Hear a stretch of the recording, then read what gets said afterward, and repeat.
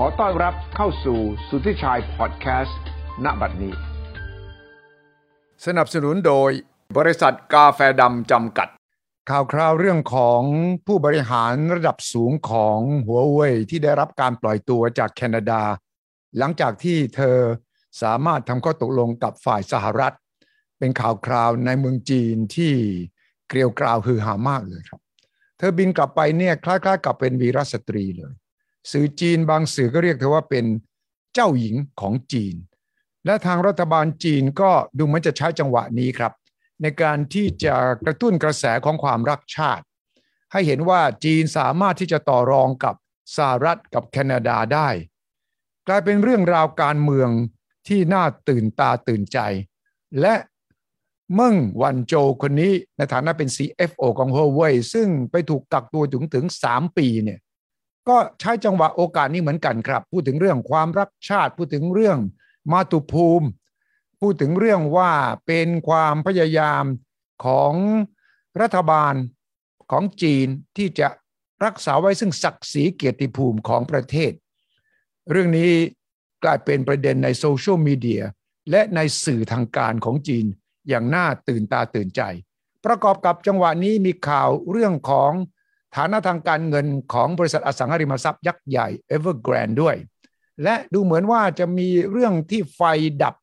บ่อยขึ้นในช่วงหลังนี้กลายเป็นประเด็นเรื่องพลังงานของจีนหลายเรื่องที่มาทับซ้อนกันเกิดขึ้น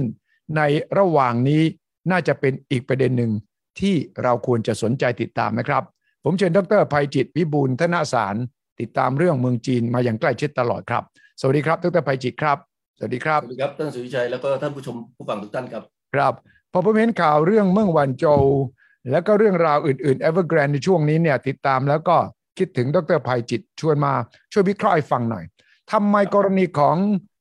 หัวเว่ยเมืองหวันโจวจึงกลายเป็นเรื่องที่คนจีนเกือบทั้งประเทศวันนั้นบินกลับนี่ถ่ายทอดสดเลยใช่ไหมลงในโซเชียลมีเดียคนดูกันหลาย10 ล้านคนเลยเนี่ย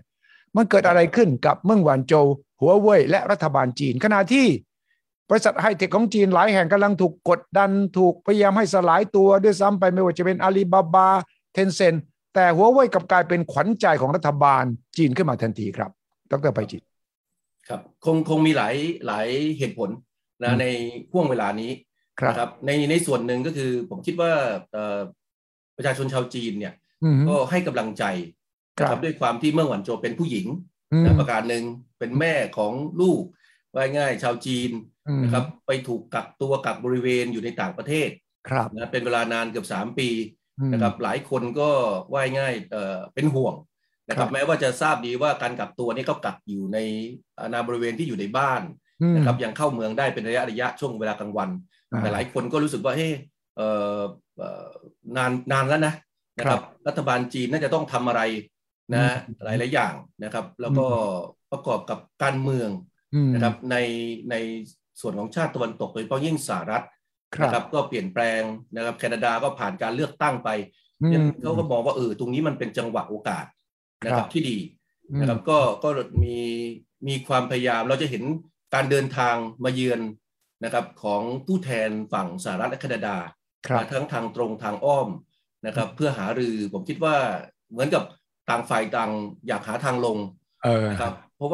ว่าถ้าเราดูเนี่ยแคนาดาเองก็เหมือนถือเผือกร้อนอยู่นะตลอดเวลาที่ผ่านมาเนี่ยนะครับหลายคนอาจจะได้ยินข่าวว่าที่แคนาดาเนี่ยมีคนเพราะว่ามีคนจีนอยู่เยอะเชื้อสายจีนอยู่เยอะนะครับก็เป็นฐานคะแนนเสียงส่วนหนึ่งนะครับแล้วก็บอกว่าเฮ้ยคุณเนี่ยกำลังเอาประเทศชาติเอาคนทั้งชาติเนี่ยนะครับไปเป็นตัวประกันนะครับเพื่อแลกกับนะตัวประกันของเมืองหวันโจวคือคนจีนเนี่ยเพียงคนเดียวแถมคนแคนาดาก็ยังถูกจับไปอีก2 คนใช่นะครับถึงขนาดมีแคมเปญฟรีเมืองหวันโจวในประเทศแคนาดา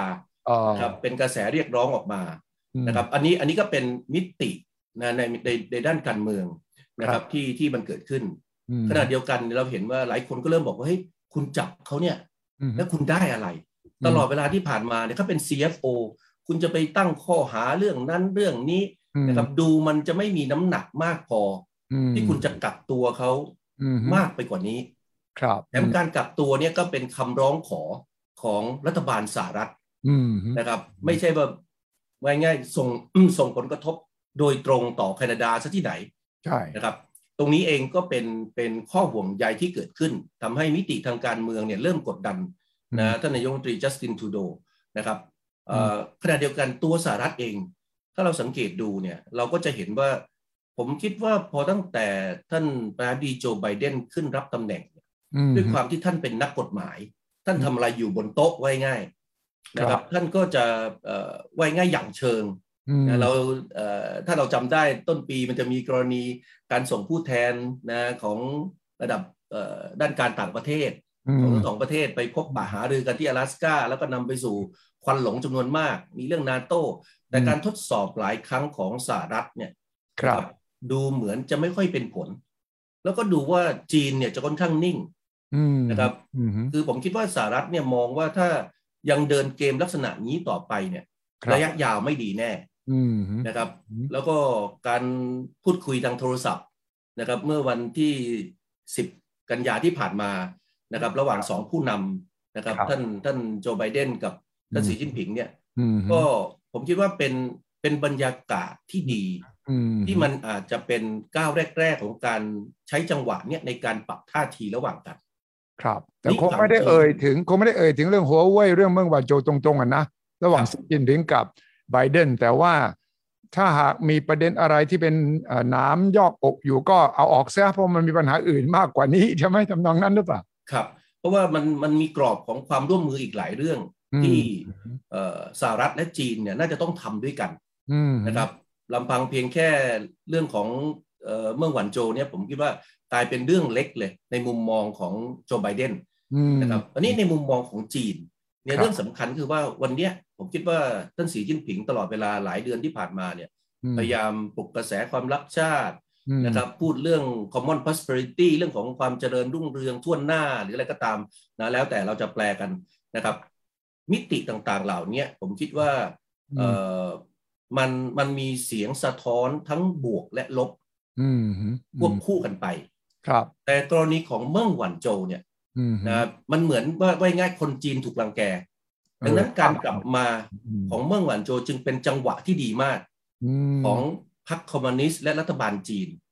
ในการที่จะใช้เมิ่งหวันโจวเนี่ยเป็นไว้ง่ายเป็นคนขับเคลื่อนนะในการที่จะปลุกกระแสความรักชาติให้เดินหน้าต่อไป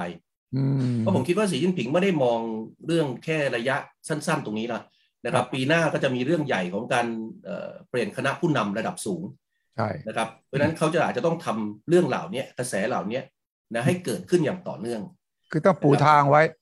เพื่อจะให้รักชาติสมัครสมานสามัคคีเพื่อว่าการเปลี่ยนผ่านเข้าไปสู่คณะรัฐมนตรีชุดใหม่และตัวเองก็จะต้องได้รับความศรัทธาจากประชาชนเนี่ยก็ต้องเอาเรื่องที่ตัวเองจะได้คะแนนพอสมควรเรื่องนี้ทำให้พรรคคอมมิวนิสต์จีนรัฐบาลจีนมีศักดิ์ศรีในสายตาคนจีนเพิ่มขึ้นเยอะเลยนะใช่ครับแม้กระทั่งในสายตาของผมคิดว่าคนในหลายประเทศนะมองว่ากรณีนี้เนี่ยจีนได้เครดิตนะครับในเวทีการเมืองระหว่างประเทศนะครับคือการยืนหยัดนะอดทนต่อแรงกดดันที่ชาติตะวันตกไม่ว่าจะเป็นสหรัฐหรือแคนาดานะครับมีต่อเมื่อหวันโจวเนี่ยกลายเป็นว่าพอยิ่งจีนนิ่งมากเท่าไหร่ยิ่งเมื่อหวันโจวไว้ง่ายยอมเสียสละนะครับเพื่อประเทศมากเท่าไหร่เนี่ยมันยิ่งกลายเป็นไว้ง่ายความชอบธรรมที่ทำให้ผมคิดว่าสีจิ้นผิงและคณะรัฐบาลรวมทั้งพรรคคอมมิวนิสต์จีนเนี่ยนะครับได้เครดิตเพิ่มมากขึ้นในสายตาของประชาคมโลกครับครับแต่ว่าในแง่ของปฏิบัติการที่รัฐบาลจีนมีต่ออาลีบาบา Tencent บริษัทยักษ์ใหญ่ทั้งหลายแหล่เนี่ยพอผมเปรียบเทียบกับปฏิบัติต่อหัวเว่ยนี่มันคนละเรื่องคนละแนวไปเลยนะเพราะอะไรครับดร.ไพจิตรผมคิดว่ากรณีของBig Tech อื่นๆผมพูดรวมว่าเป็น Big Tech แล้วกันนะครับแล้วก็ธุรกิจนะทางด้านวงการบันเทิงนะครับในหลายส่วนเนี่ย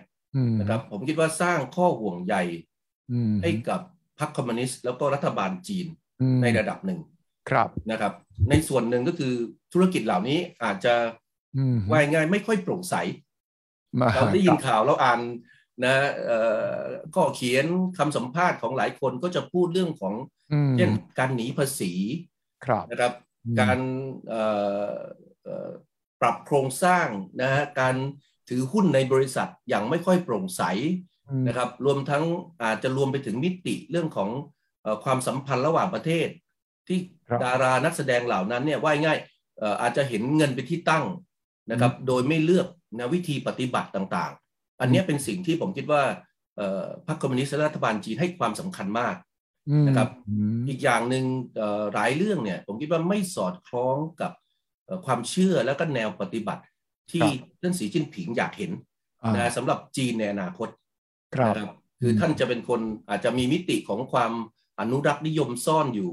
อยากเห็นปรัชญาอยากเห็นแนวคิดอยากเห็นคนจีนเนี่ยนะครับอยู่ในกรอบอยู่ในคันลองนะที่เหมาะสมนะครับอะไรที่สุดขั้วเกินไปอะไรที่มันว่ายง่ายเป็นฟองสบู่มากไปนะครับอาจจะเป็นผลเสียต่อการเติบโตหรือการพัฒนาเศรษฐกิจของจีนนะในระยะยาวนะครับซึ่งมันจะกระทบกับหลายส่วนดร.ไพจิตรมองเห็นตรงกับนักวิเคราะห์บางคนไหมว่าสีจิ้นผิงพยายามที่จะกลับไปใช้ความเป็นเหมาเจ๋อตุง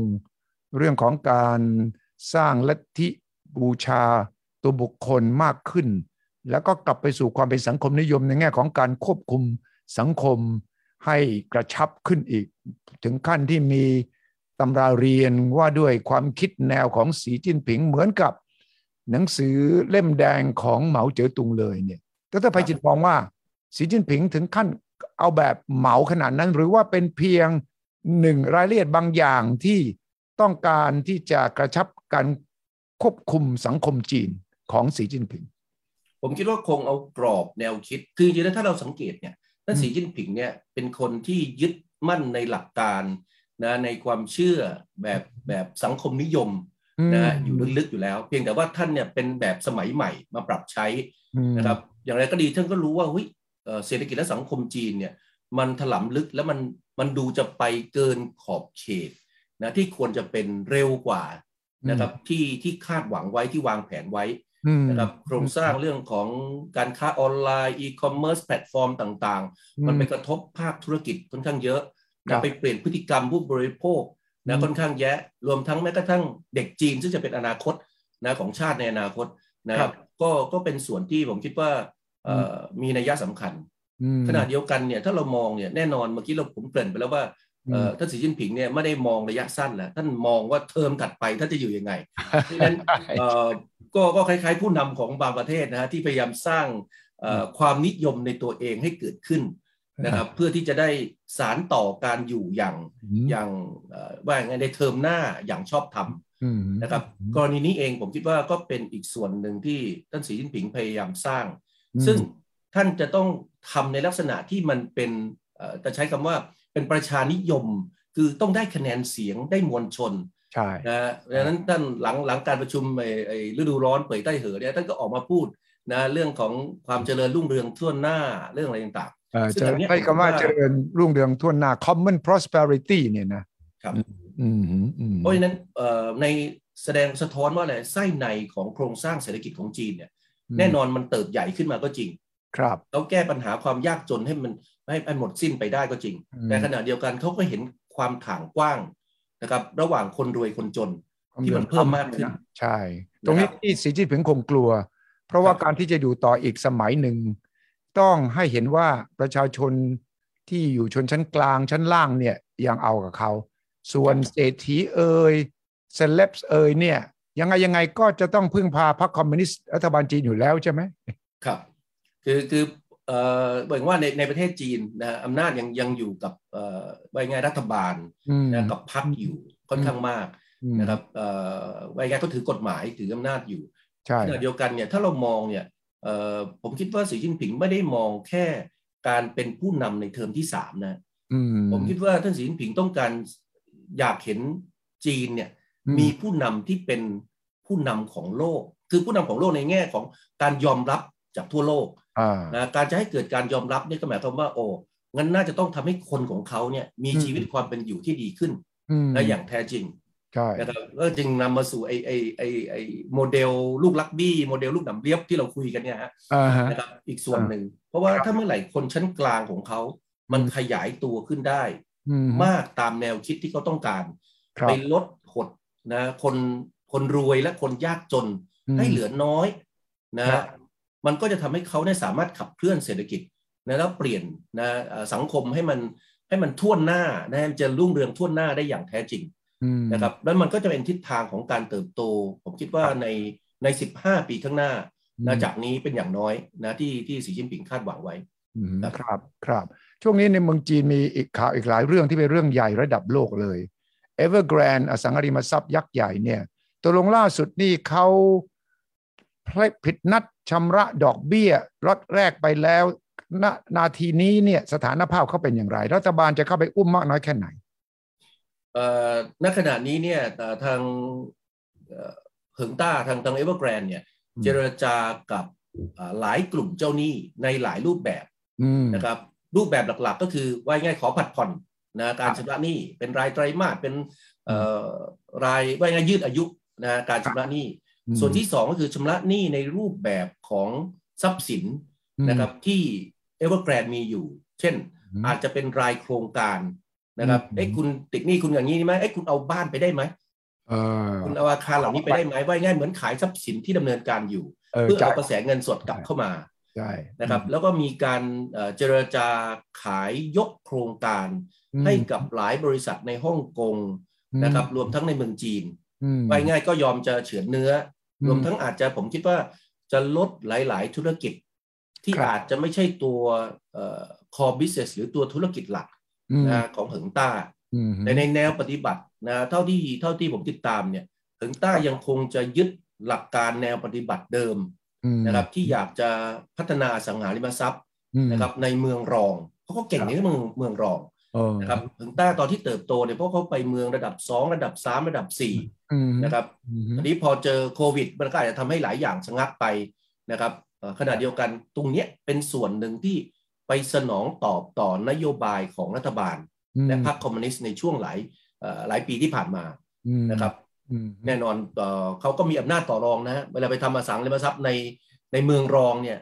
รัฐบาลในเมืองรองก็อยากเชื้อเชิญให้มาเขาก็อยากจะเจริญนะครับดังนั้นเม็ดเงินการลงทุนเนี่ยมันน้อยมันไม่มากทำให้เขาสามารถลงทุนได้หลายพันเป็นพันโครงการใช่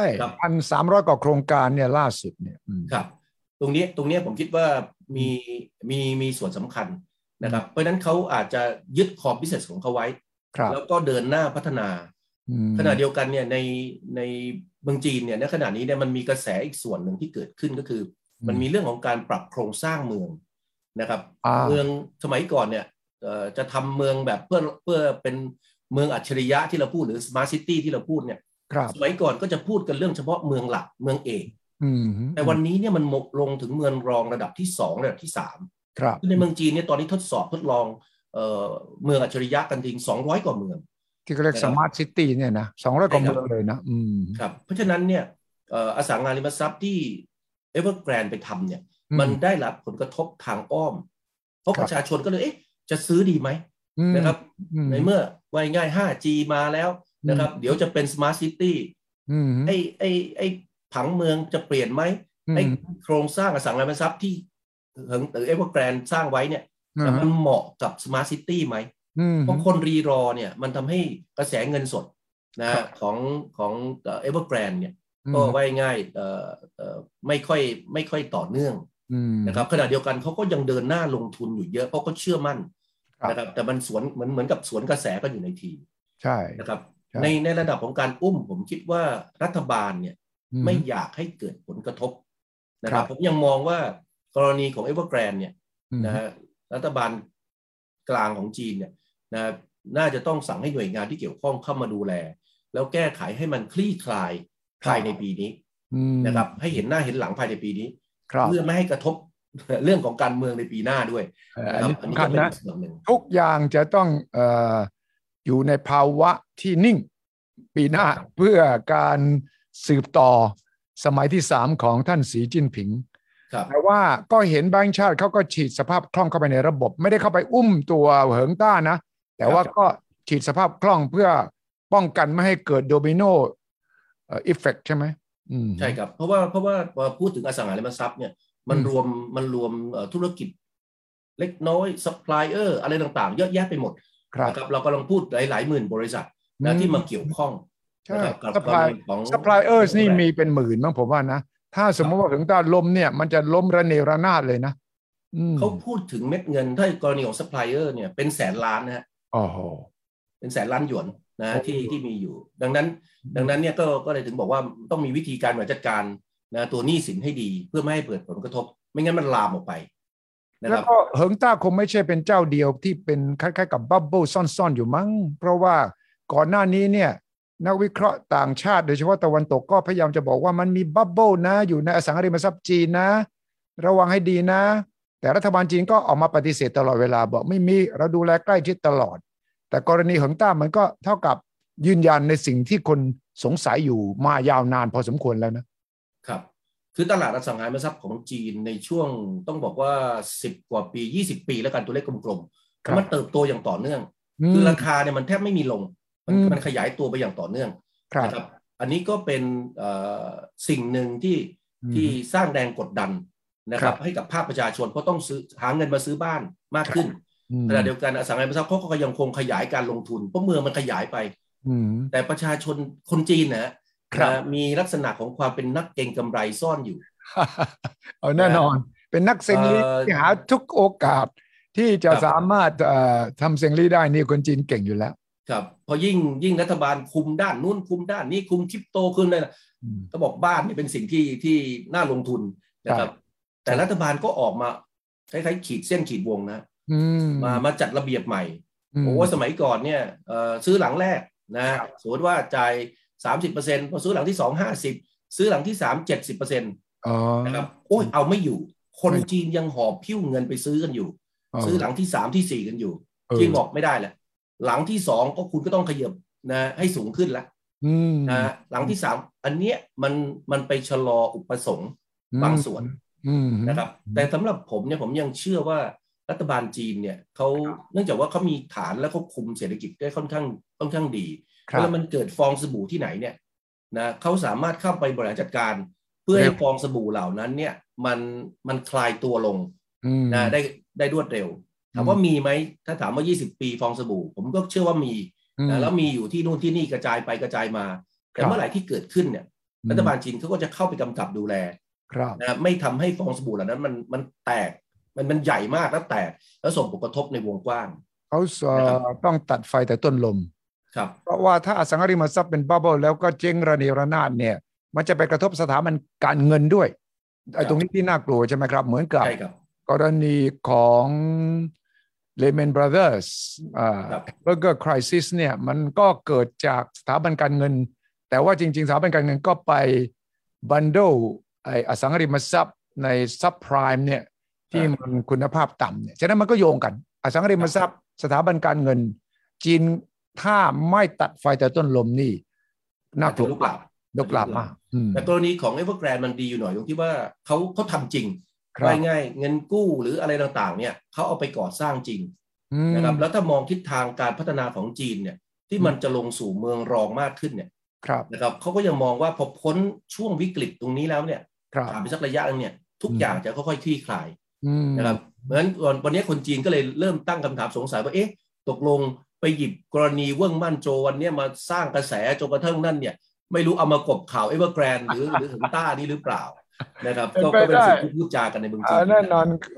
ผู้นำจีนทำอะไรคนจะต้องตั้งข้อสงสัยไว้ก่อนว่าสงสัยมีแผนซ้อนแผนอะไรหรือเปล่ามีวาระซ่อนเร้นอะไรอยู่หรือเปล่าอย่างไรนะครับเรื่องคริปโตเคอเรนซีก็น่าสนใจเพิ่งประกาศแบนว่าเป็นสิ่งผิดกฎหมายฉะนั้นรัฐบาลจีนก็จะทำดิจิทัลหยวนขณะเดียวกันก็แบนคริปโตเคอเรนซีใช่ไหม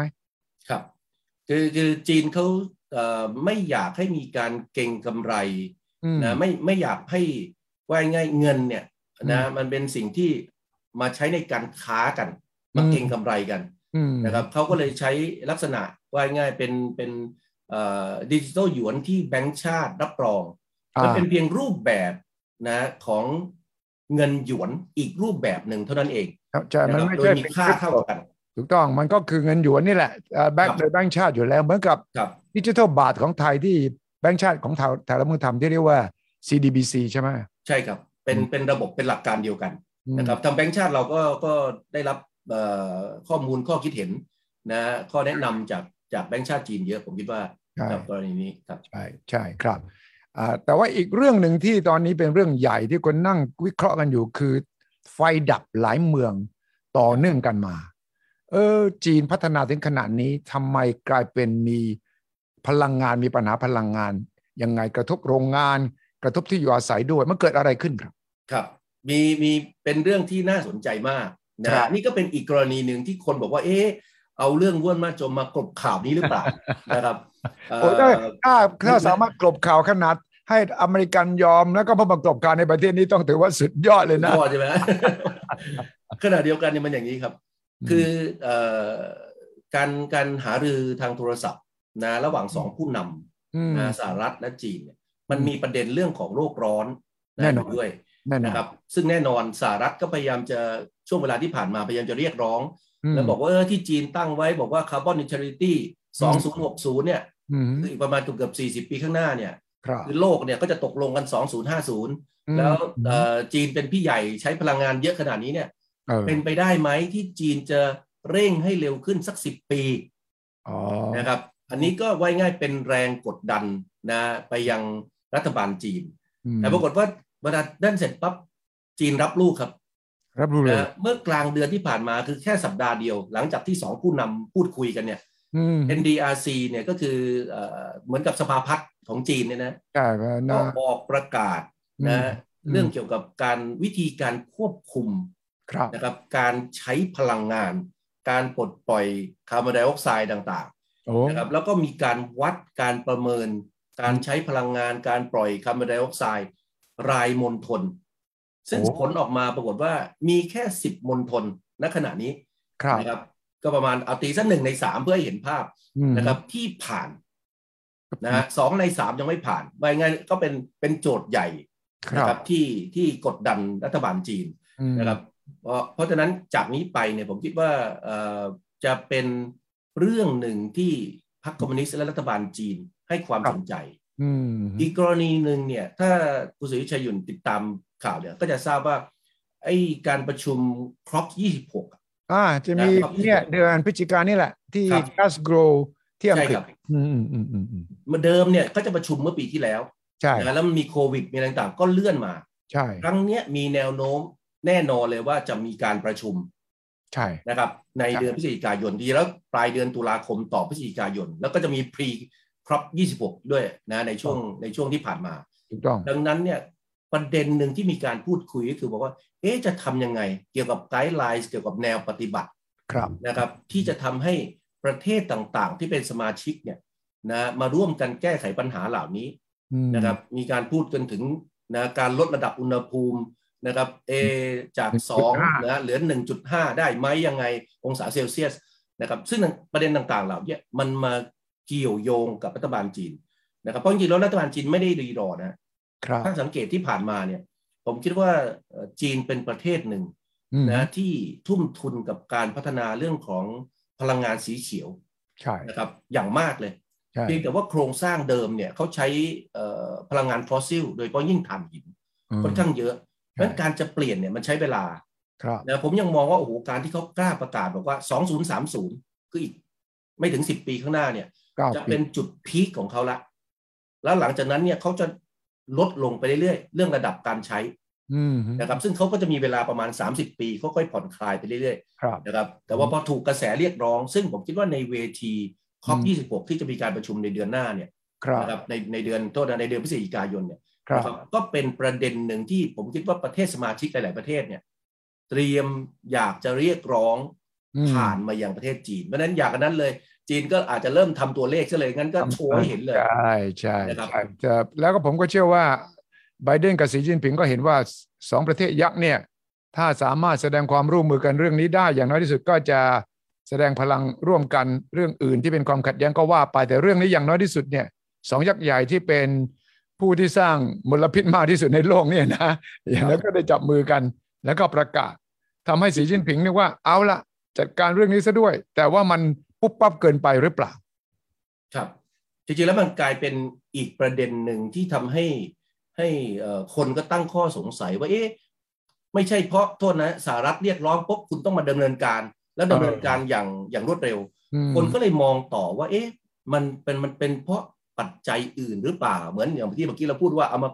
เมืองวันโจมากบข่าวเอาไว้กบข่าวเมืองวันโจหรืออะไรก็ตามขณะเดียวกันมันมีเรื่องนี้ครับมันมีเรื่องของราคาถ่านหินราคาพลังงานซึ่งในช่วงประมาณ 2-3 เดือนที่ผ่านมาเนี่ยเราเห็นมันขยับตัวสูงขึ้นนะครับตรงนี้เนี่ยมันไปกดดันรัฐวิสาหกิจต่างๆของจีนเพราะว่าเขาก็ว่ายง่ายไม่สามารถไปขยับนะราคาไฟฟ้าได้นะครับราคาพลังงานปลายทางได้ที่ผู้บริโภคหรือโรงงานอุตสาหกรรมจะต้องจ่ายแต่ต้นทางเนี่ยต้นทุนมันสูงขึ้นหลายเท่าตัวครับนะครับเพราะฉะนั้นวิธีการแก้ไขแบบจีนนะก็ทำแบบจีนว่าไงอ๋อถ้าอย่างนั้นเหรองั้นผมลดปริมาณการผลิตเพื่อจะลดระดับของการขาดทุนให้ประชาชนเข้ามามีส่วนร่วมนะในการลดการใช้พลังงานคือขึ้นราคาของไม่ได้ก็ลดปริมาณของที่ขายกันแล้วกันครับอันนี้เหมือนกันแต่ว่าช่วงนี้เนี่ยมันกดดันเยอะเพราะว่าแถบอีสานจีนเนี่ยนะตรงเป่ยแถบนั้นเนี่ยมันเริ่มหนาวแล้วฮะนะกลางคืนมันลงถึง0ละนะครับตรงนี้เองเนี่ยที่จริงๆแล้วรัฐบาลก็พยายามเข้าไปกำกับดูแลในระดับหนึ่งนะเรามีธุรกิจของไทยเราไปลงทุนนะในแถบอีสานจีนเหมือนกันนะก็โดนไว้ง่ายขอปรับลดการใช้พลังงานก็ทำให้โรงงานอุตสาหกรรมมันไม่สามารถไว้ง่ายเดินกำลังการผลิตได้อย่างเป็นปกติซึ่งอันนี้ก็อาจจะกระทบกับเรื่องของการขยายตัวของภาคการผลิตและเศรษฐกิจจีนนะในไตรมาส 3เพราะมันไม่ได้เพิ่งเกิดในช่วงสัปดาห์นี้นะมันเกิดมา 2-3 เดือนละใช่แต่ว่ามันเพิ่งมาเป็นข่าวร้อนตอนช่วงนี้เพราะมันดับบ่อยดับหลายเมืองแล้วก็โรงงานอุตสาหกรรมโดนด้วยใช่ไหมครับแล้วมันก็ลามไปจนถึงผู้บริโภคคือประชาชนนะครับอันนี้ก็เป็นสิ่งที่ผมคิดว่ารัฐบาลเขาคงพยายามดูอยู่นะครับก็มันก็ต้องมีผลทางการเมืองแน่ถ้าชาวบ้านเริ่มเดือดร้อนไหนว่าประเทศเราพัฒนาก้าวหน้าแล้วไงไหนว่าโอ้โหเราไม่มีความยากจนแล้วไงไหนว่า GDP เราเนี่ยโควิดถึงแม้มีโควิดเราก็ยังมีอัตราเติบโตได้เอาทำไมไฟดับล่ะเรื่องนี้ต้องมีคำถามแน่นอนใช่ไหมครับครับก็เลยถึงบอกว่าคนก็เลยตั้งคำถามสงสัยว่าเอ๊ะกรณีเมืองวันโจนี่เอามากบข่าวนะเรื่องของกระแสไฟฟ้าดับหรือเปล่ายังไงนะครับเพราะเป็นกระแสข่าวโดยเฉพาะยิ่งทางแถบตอนเหนือค่อนข้างเยอะนะครับซึ่งมันหนาวก่อนใช่เนี่ย3-4 ข่าวนี้เป็นข่าวใหญ่ที่น่าสนใจมากมันโยงกันเกี่ยวกันหรือไม่เราไม่ทราบแต่ที่แน่นอนก็คือว่าสีจิ้นผิงกำลังมองไปปีหน้าละเป็นปีที่มีความสำคัญมากต่อชีวิตทางการเมืองของสีจิ้นผิงและบทบาทของจีนในเวทีระหว่างประเทศเมื่อโจไบเดนขึ้นมาจีนจะทำอย่างไรเพื่อที่จะยังรักษาศักดิ์ศรีขณะเดียวกันก็ไม่ถึงจุดที่มาเผชิญหน้าถึงเกิดความตึงเครียดรอบใหม่แต่ขณะเดียวกันต้องไม่ลืมนะครับว่าโจไบเดนก็รุกหนักนะครับประกาศเชิญประชุมสุดยอดควอด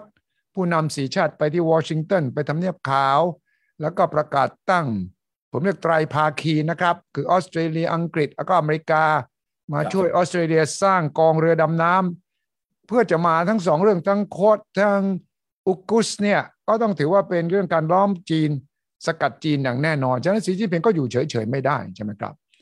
ดร.ไพจิตรมองยังไงที่อเมริกันทางด้านความมั่นคงในทะเลจีนใต้การก่อให้เกิดการแข่งขันแสนยานุภาพทางเรืออย่างน้อยเนี่ยในภูมิภาคนี้เพราะโจไบเดน1เชิญชวนพันธมิตรตัวเองอินเดียอินโดแปซิฟิกเลยใช่ไหมอินเดียออสเตรเลียนิวซีแลนด์ญี่ปุ่นเกาหลีใต้เนี่ย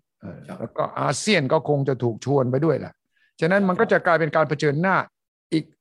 อีกระดับหนึ่งอีกด้านหนึ่งที่สีจิ้นผิงก็อยู่เฉยๆไม่ได้ผมมองเรื่องนี้2 ส่วนครับส่วนแรกเลยเนี่ยผมคิดว่าการที่สหรัฐในช่วง 2-3 เดือนก่อนหน้านี้เนี่ยนะพยายามผลักดันเรื่องการประชุม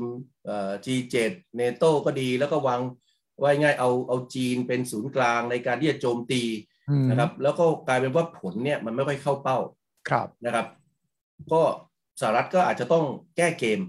นะว่าทำยังไงเหมือนกับไว้ง่ายพันธมิตรในยุโรปในชาติตะวันตกที่ดูเหมือนจะไม่เอาละนะครับ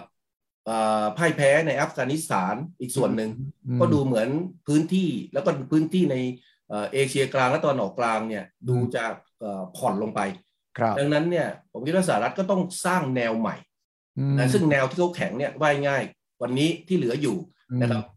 ก็จะเป็นเรื่องของแสนยานุภาพทางทะเลนะครับก็จึงไปเชิญชวนประเทศนะพันธมิตรเดิมนะครับกรณีของควอดเนี่ยผมคิดว่าอินเดียเนี่ยยังอาจจะต้องคิดเยอะอยู่หน่อยนะครับเพราะว่ากลายเป็นว่าวันนี้เนี่ยอินเดียแทนที่จะเป็นส่วนหนึ่งในการไปช่วยปิดล้อมจีนนะครับแต่พอเกมมันเปลี่ยนเนี่ยกลับกลายเป็นว่าจีนสามารถสร้างพันธมิตรมาปิดล้อมอินเดียนะครับกรณีของเอเชียกลางเนี่ยแหละครับจากกรณีอัฟกานิสถานเนี่ยเราจะเห็นปากีสถานซึ่งกดดันอินเดียอยู่เดิมเนี่ยโอ้โหวันนี้มีอัฟกานิสถานมาอีกข้างๆก็มีอิหร่านอีกนะครับตรงเนี้ยผมคิดว่าจะกดดันอินเดียและเผลอๆผมยังนั่งคิดเลยว่าถ้าอินเดียคิดถึงว่าง่ายสันติสุขความสงบสุขในภูมิภาคเนี่ยนะถ้าเกิดเขาเปลี่ยนขั้วขึ้นมาเนี่ยผมคิดว่าโอ้โหภูมิภาคเอเชียตรงแถบเนี้ยนะจะร่วมมือแล้วก็เกิดการพัฒนานะที่ดีมากนะในระยะยาวอันนี้ด้านซีกตะวันออกฝั่งออสเตรเลียนิวซีแลนด์ต่างๆเนี่ยผมยังคิดว่ามันไกลนะมันไกลนะครับแล้วก็จีนก็มีแนวร่วมนะของพันธมิตรในการสกัดนะที่จะสร้างสัญญานุภาพมาช่วยสกัดได้นะครับในระดับหนึ่งว่าไงคุณจะเอาเรือดำน้ำเข้ามาป้วนเปี้ยนแถบนี้จะเอาเรือรบเข้ามาต่อไปเนี่ยผมคิดว่าจะมีหมากนะของจีนออกมาช่วยประทะแทนที่จะเป็นจีนออกมาปกป้องตัวเองเพียงอย่างเดียวนะครับผมคิดว่าอันนี้เป็นแนวสองทางที่จีนกำลังเดินหน้าส่วนกรณีของญี่ปุ่นและอาจจะเกาหลีใต้ไม่ค่อยแสดงบทบาทท่าทีที่ชัดเจนนะครับเพราะอาจจะถูกกดดันจากกรณีของเกาหลีเหนือเรื่องต่างๆอยู่เป็นระยะนะครับผมยังคิดว่า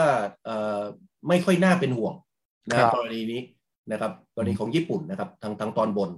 นะเพราะยังไงก็ตามพอใกล้จีนเนี่ยสัญญานุภาพของจีนในส่วนนั้นนะเยอะกว่านะครับเพราะฉะนั้นแต่ว่าจีนก็ไม่ได้นิ่งนอนใจนะก็ได้ง่ายแสดงจุดยืนแล้วก็ท่าทีนะที่ไม่ค่อยพอใจ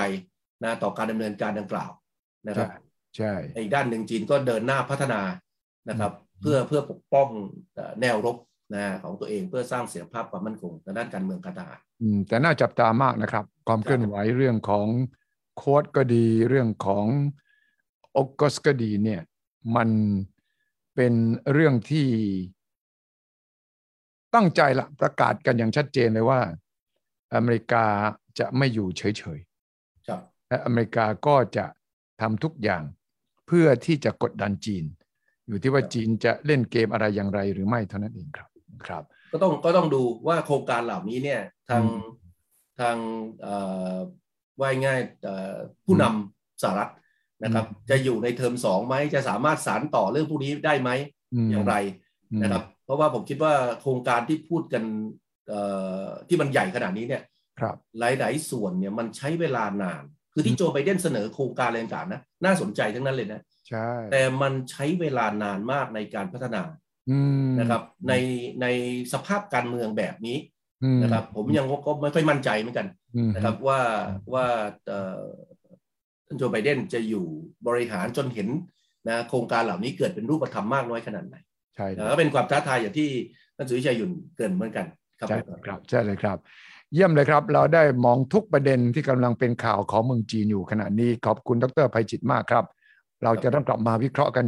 เมื่อมีประเด็นที่น่าสนใจสำหรับคนไทยทั่วไปนะครับขอบคุณมากครับคืนนี้ครับดร.ไพจิตรสวัสดีครับสวัสดีครับสวัสดีครับสวัสดีครับ